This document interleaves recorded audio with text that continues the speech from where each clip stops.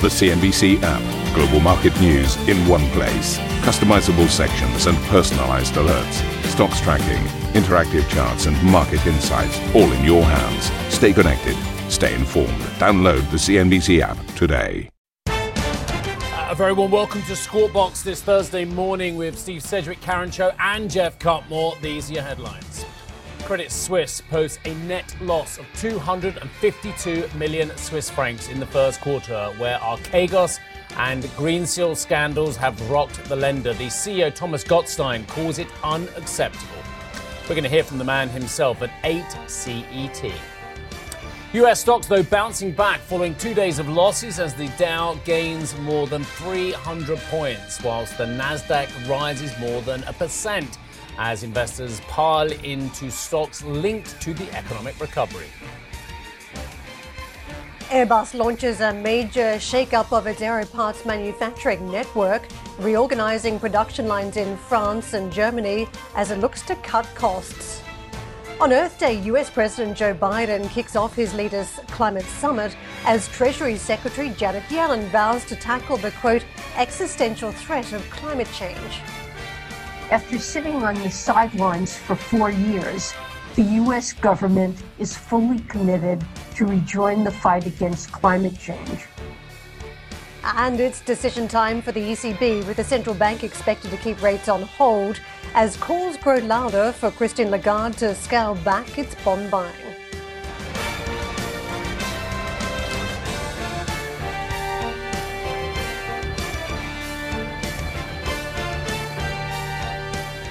Very good morning to you. We've got a high roster of CEOs on the show today, including, as I mentioned in the headlines, Thomas Gottstein. And that's where we start with Credit Suisse, which has now posted, as I said in the heads, a 252 million Swiss franc first quarter loss. You might be wondering where Jeff Cutmore is at the moment. He is actually, as we speak, preparing for our interview with Thomas Gottstein, which, as I say, will bring to you in exactly 58 minutes' time. Now, the fact of the matter is it has been a stunningly tough time for the Swiss bank, not only rocked by issues over the last year, concerns about their compliance and risk management, but of course the shares failing quite ignominiously, I would say, to find any form of a rally at the moment. And I'm just looking on my screen at a multi-month chart, which shows that despite the fact that equity markets around the globe have been reflating, shares in Credit Suisse last traded at 9.38, as you can see, as the company has been struggling up till now to draw a line under the Greensill and Archegos positioning issues as well, and their exposure to those twin issues. Now, they are talking today about a loss, as I say, of 252 million Swiss francs loss in the first quarter.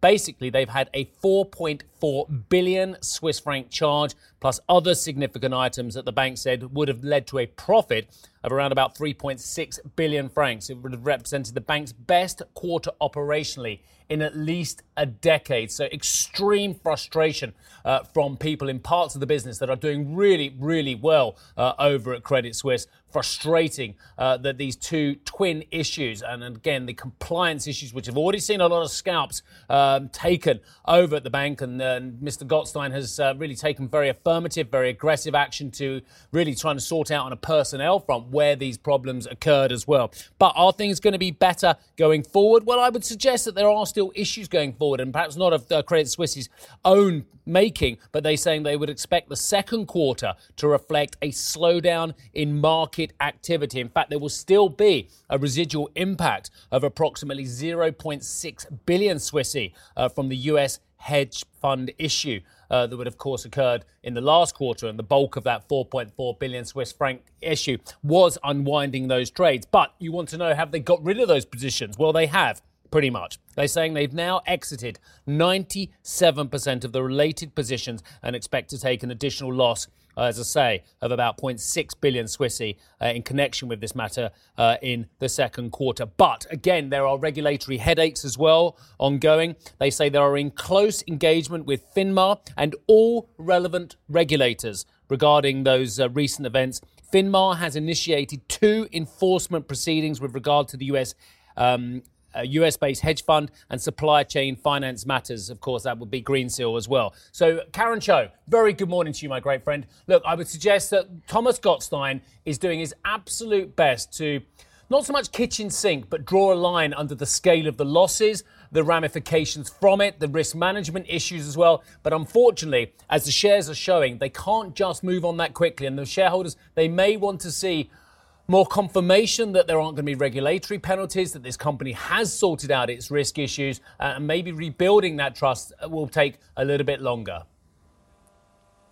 It's a calamity, isn't it, to go from having one of the best starts of your year in many years to producing a loss in the quarter. It just tells you how badly the fortunes of the bank have been damaged. And by one exposure, we keep hearing more and more stories that are emerging around Archegos. And one is that the bank didn't even know this was a major client until some of these exposures started to come to light, which is just extraordinary, isn't it? That you don't know a major client, or that this particular company is a major client, and then it can rock your entire profits for the quarter, possibly even longer. Now, we are seeing, of course, this expose as to the exposures and trying to wind down some of those positions. But there are still estimates out there in the analyst community that perhaps next quarter we could still see some impact. And that's something that the bank is not commenting on yet. JP Morgan has estimated around another $400 million in a hit this quarter from unwinding those exposures. So we'll wait to hear about that. In terms of what we are seeing too, the capital raising. Don't forget, you think about where banks were at.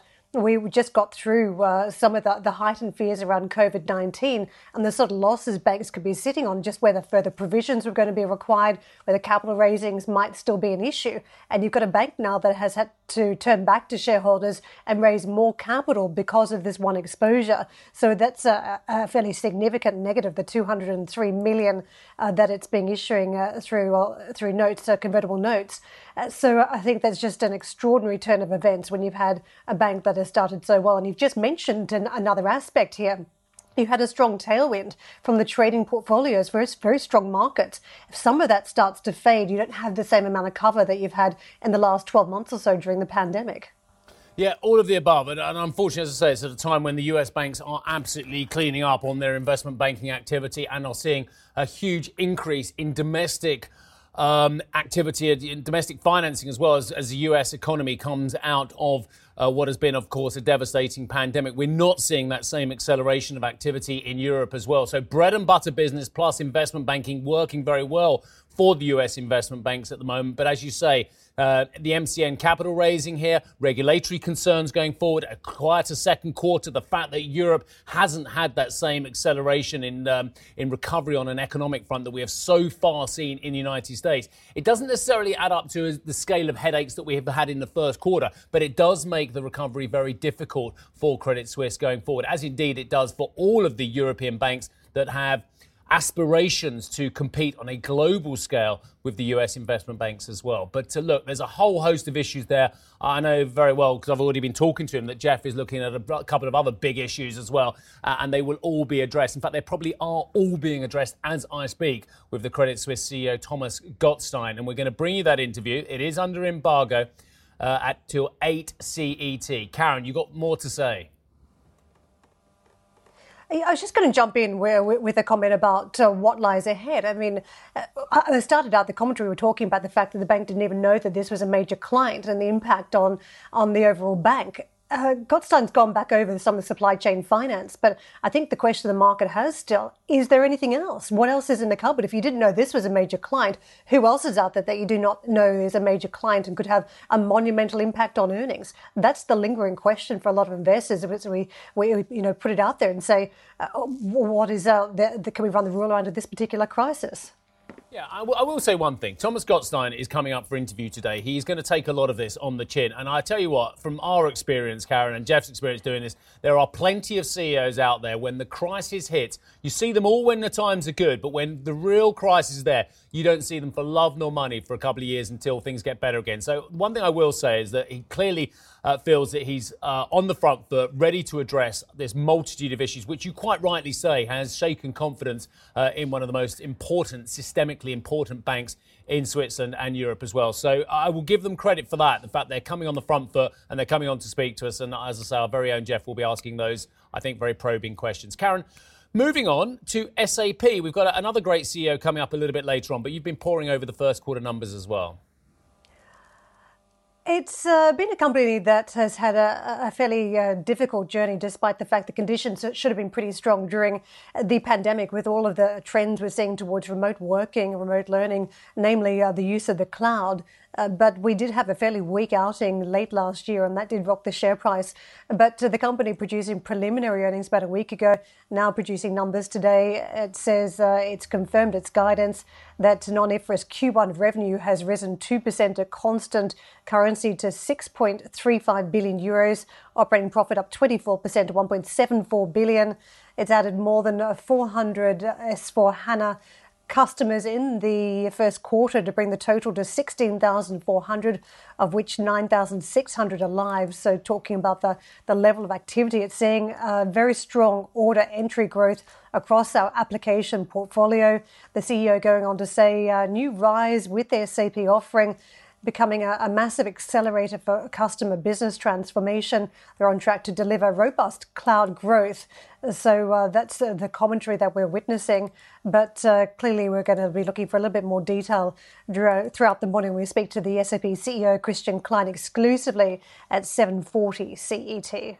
Excellent, Karen Maria. Looking forward to that one as well. Look, if you could spin back 24 hours, I was standing here at the wall saying, look, yes, we've had a couple of downtick days on the market, but the follow-through has been so poor this year, i.e., that when we've had the downtick days, the market's always managed to bounce back quite quickly. Well, look, I didn't know anything was going to happen, but that's exactly what did happen today. Whether it's got legs, again, remains to be seen. But as we said yesterday, is this just a recalibration before investors get back in? And the problem for those who are trying to short the market, for those who are very concerned about what I think are very justifiably worrisome valuations. The problem for those people who are trying to trade on the back of that concern is the fact that you've got a lot of factors conspiring against you. You've got monetary factors, fiscal factors, economic growth factors. By the way, these are good things if you want to see economic recovery in many ways. But you've also got a central bank which is basically very concerned about keeping a cap on those 10-year yields, and as such keeping a cap on some of the most worrisome aspects for those players in the market who are concerned about valuations. The other point you've got is the fact that the earnings season is really, really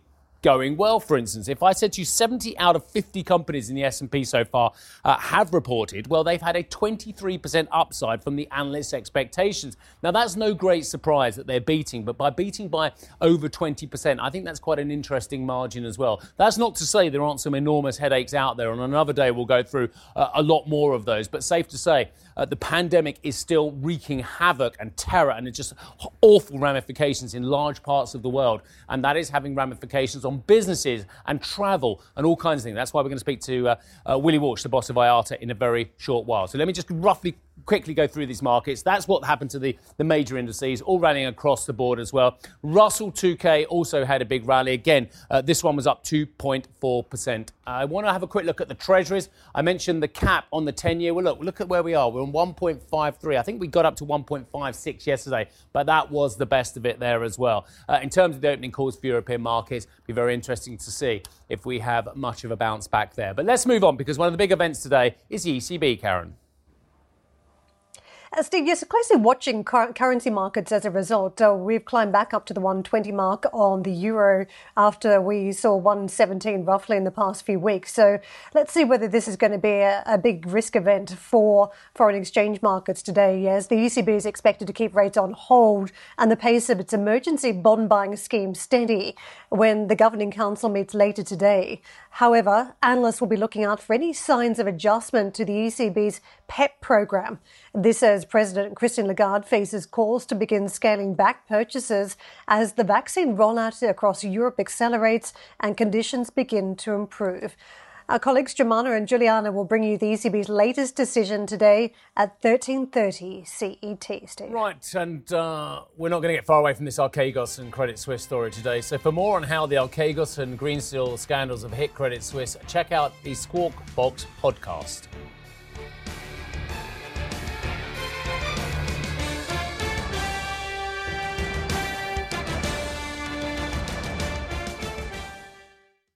Ambition to me is about doing better. I think ambition creates a pathway. The best advice I can give to someone starting off a career is don't have a career, have lots of careers, try loads of different things. Talk to people and put your ambition out there. I don't feel that I've hit peak ambition because it's a learning journey. CNBC is where ambition meets opportunity. What does living ambitiously mean to you? Hear it from our CNBC anchors, reporters and global business leaders on CNBC.com.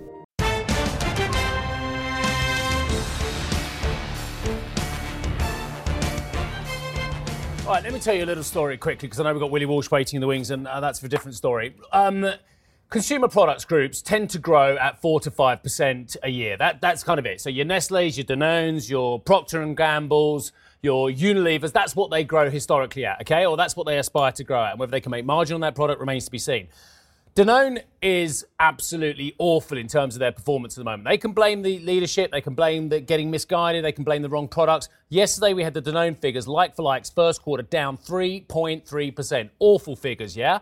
This is what they want to aspire to over the border in Switzerland. Nestle, first quarter organic sales up 7.7%, according to my Reuters copy. That looks like a huge number compared with 3.3 positive forecast. Not the 3.3 negative we have from Danone, 3.3 forecast over at Nestle. I mean, these look like, if that is correct, and there's no correction coming, that is a blockbuster number.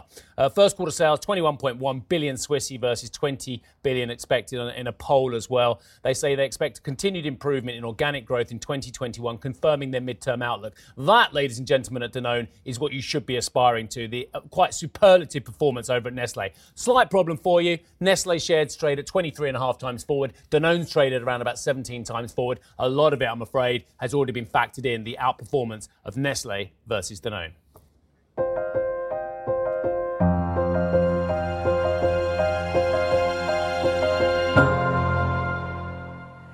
President Biden will today host a virtual climate summit with around 40 other global leaders, including Chinese President Xi Jinping, who is expected to deliver a speech during the two-day meeting. Biden is hosting the gathering ahead of COP26, set to take place in Glasgow later this year. U.S. Treasury Secretary Janet Yellen has called for a whole-of-the-economy approach as she sets a net zero emissions target by 2035. Speaking at the Institute of International Finance, Yellen acknowledged the target is bold, but said America is no longer sitting on the sidelines. Delivering those contributions will require bold and urgent action, nothing less than transforming important sectors of the global economy, especially when it comes to how we generate power and move people and goods. Many stakeholders have been working tirelessly toward this goal, including several of our international partners, the private sector, and some U.S. states. After sitting on the sidelines for 4 years, the U.S. government is fully committed to rejoin the fight against climate change. President Biden has outlined an ambitious strategy to transition the United States to net zero emissions and has mobilized the entire government to achieve it. The air travel industry will recover slower than expected in 2021, with airlines set to post over $47 billion in losses this year. This, according to the International Air Transport Association. IATA estimates air travel will return to just 43% of pre-pandemic levels this year. The association is now calling on governments to help jumpstart the industry-wide recovery. Delighted to welcome back to the show Willie Walsh, who is now the Director General and CEO of IATA. And Willie, really nice to speak to you today. Look, as much as I have stunning empathy for the ladies and gentlemen in your industry and how tough it has been for anyone trying to keep a business going with or without government support, the fact of the matter is when you've got one of the world's largest economies, i.e. India, having an infection rate of nearly 300,000 in the last 24 hours alone, is now the time to start opening up air travel? Well, I think it's very safe to open air travel in certain areas. We're not suggesting that you just remove all of the restrictions that are in place today. But there's clear evidence that the infection is coming under control in a number of countries because of the actions that have already been taken. And it's important to remember, governments have withdrawn, taken away the freedom that you have had to travel, the freedom to visit friends and families, and you would expect that that's done in extreme circumstances. It's not done on the basis of a belief that there might be a problem. It's done because there's hard facts to support the decisions that they're taking. So we believe that significant progress has been made, and that air travel can be reopened on a safe basis in certain parts of the world. So Willie, you're flying directly in the face, if you don't mind me saying so, of the US State Department, which has added at least 116 countries to its do not travel list advisory, including the United Kingdom, which has a high vaccination rate as well. You're saying the State Department is wrong, sir? No, I think things change, and it will change over time. And we're not suggesting that you just remove all restrictions now. I think what we need to do is prepare for the restrictions being removed, because it will be difficult for airlines just to go from where they are today towards a normal operation. They will need time to do that, time to build up. So what we're asking for is for governments to set out a plan to give an indication as to when they believe international air travel can start and how international air travel should operate when things do get moving again. Willie, it's Karen jumping in. I want to talk about how uneven the crisis may be now across the world. I was looking at some of your stats on 2021 demand and also 2021 capacity, and it feels as though Europe is not having a great crisis. Demand down steeply, and when you look at the capacity side, down 57% odd. The numbers seem to be slightly better out of the United States in terms of taking out capacity. So perhaps the cost side is a little bit better to get back on their feet down the track. What do you make of where we stand on a global scale? Yeah, it's a great question, and I think it reflects the structure of the international and domestic airline market, because the US has a very large domestic market where travel restrictions have not really been in place. So if you look at it, about 2/3 of the US market is domestic, whereas in Europe about 11% is domestic flying. So Europe has a much smaller domestic operation and therefore has been exposed to international travel restrictions to a much greater degree than the US industry. I think Europe, the EU, has handled this badly. I think one of the great achievements of the European Union has been the freedom of movement. What's enables people to work anywhere and travel anywhere. And that freedom, a fundamental freedom of the EU, has been significantly restricted. But it hasn't been done on a coordinated basis across Europe. It's been done by each individual country taking their own decisions. So I think the recovery reflects the structure of the market. The US is recovering faster. I think airlines all across the world have taken the right steps to ensure that they can survive what has been the deepest crisis ever faced by the industry. And I believe, we should be optimistic. I think the industry will recover. I think it is in the best possible shape given what it's come through. And once we see these travel restrictions eased, and I'm not suggesting that they're just automatically removed overnight, but once they start easing, then the demand it's very clear. There's huge pent-up demand. People want to get back flying, and airlines want to be able to serve customers again. I agree with you around the pent-up demand, and I think some of it already exists for summer, but there's significant uncertainty even with vaccination programs being rolled out as to what the impact of variants could be if we allow travel across many parts of the world, particularly here in Europe. And how do you think about the European summer season at this point? Do you think it's going to be one where we do see a decent amount of travel, enough for the airlines to actually bring in some cash flow at this point? I think there's good reason to be optimistic about a late summer season, starting in the second half. We had hoped to get things moving again in the second quarter of this year. What we have seen previously, when restrictions are relaxed, there's an immediate response from consumers. So that demand, as I've said, is very, very strong underlying. And once people have confidence that they can travel when it's safe and that they're not going to get caught with quarantine requirements either at their destination or when they return, and we've seen very clear evidence of this, then they will travel. So I think at this point point, given the pace at which the vaccine rollout is taking place in Europe and the degree to which the health crisis has, to a large degree, come under control, because we're not seeing the same high volumes of people in hospitals and in intensive care. And these restrictions, it's important to remember, were put in place to protect the health system. The immediate crisis was a risk that health systems would be overrun by the pandemic. I think that immediate crisis has been addressed, and I think we should be optimistic that people will be able to start travelling again as we go into the summer. Thank you for listening to Squawk Box Europe Express. For more market-moving news, you can head to cnbc.com. Or join us again on the show with Jeff Cutmore, Steve Sedgwick and Karen Cho, weekdays on CNBC.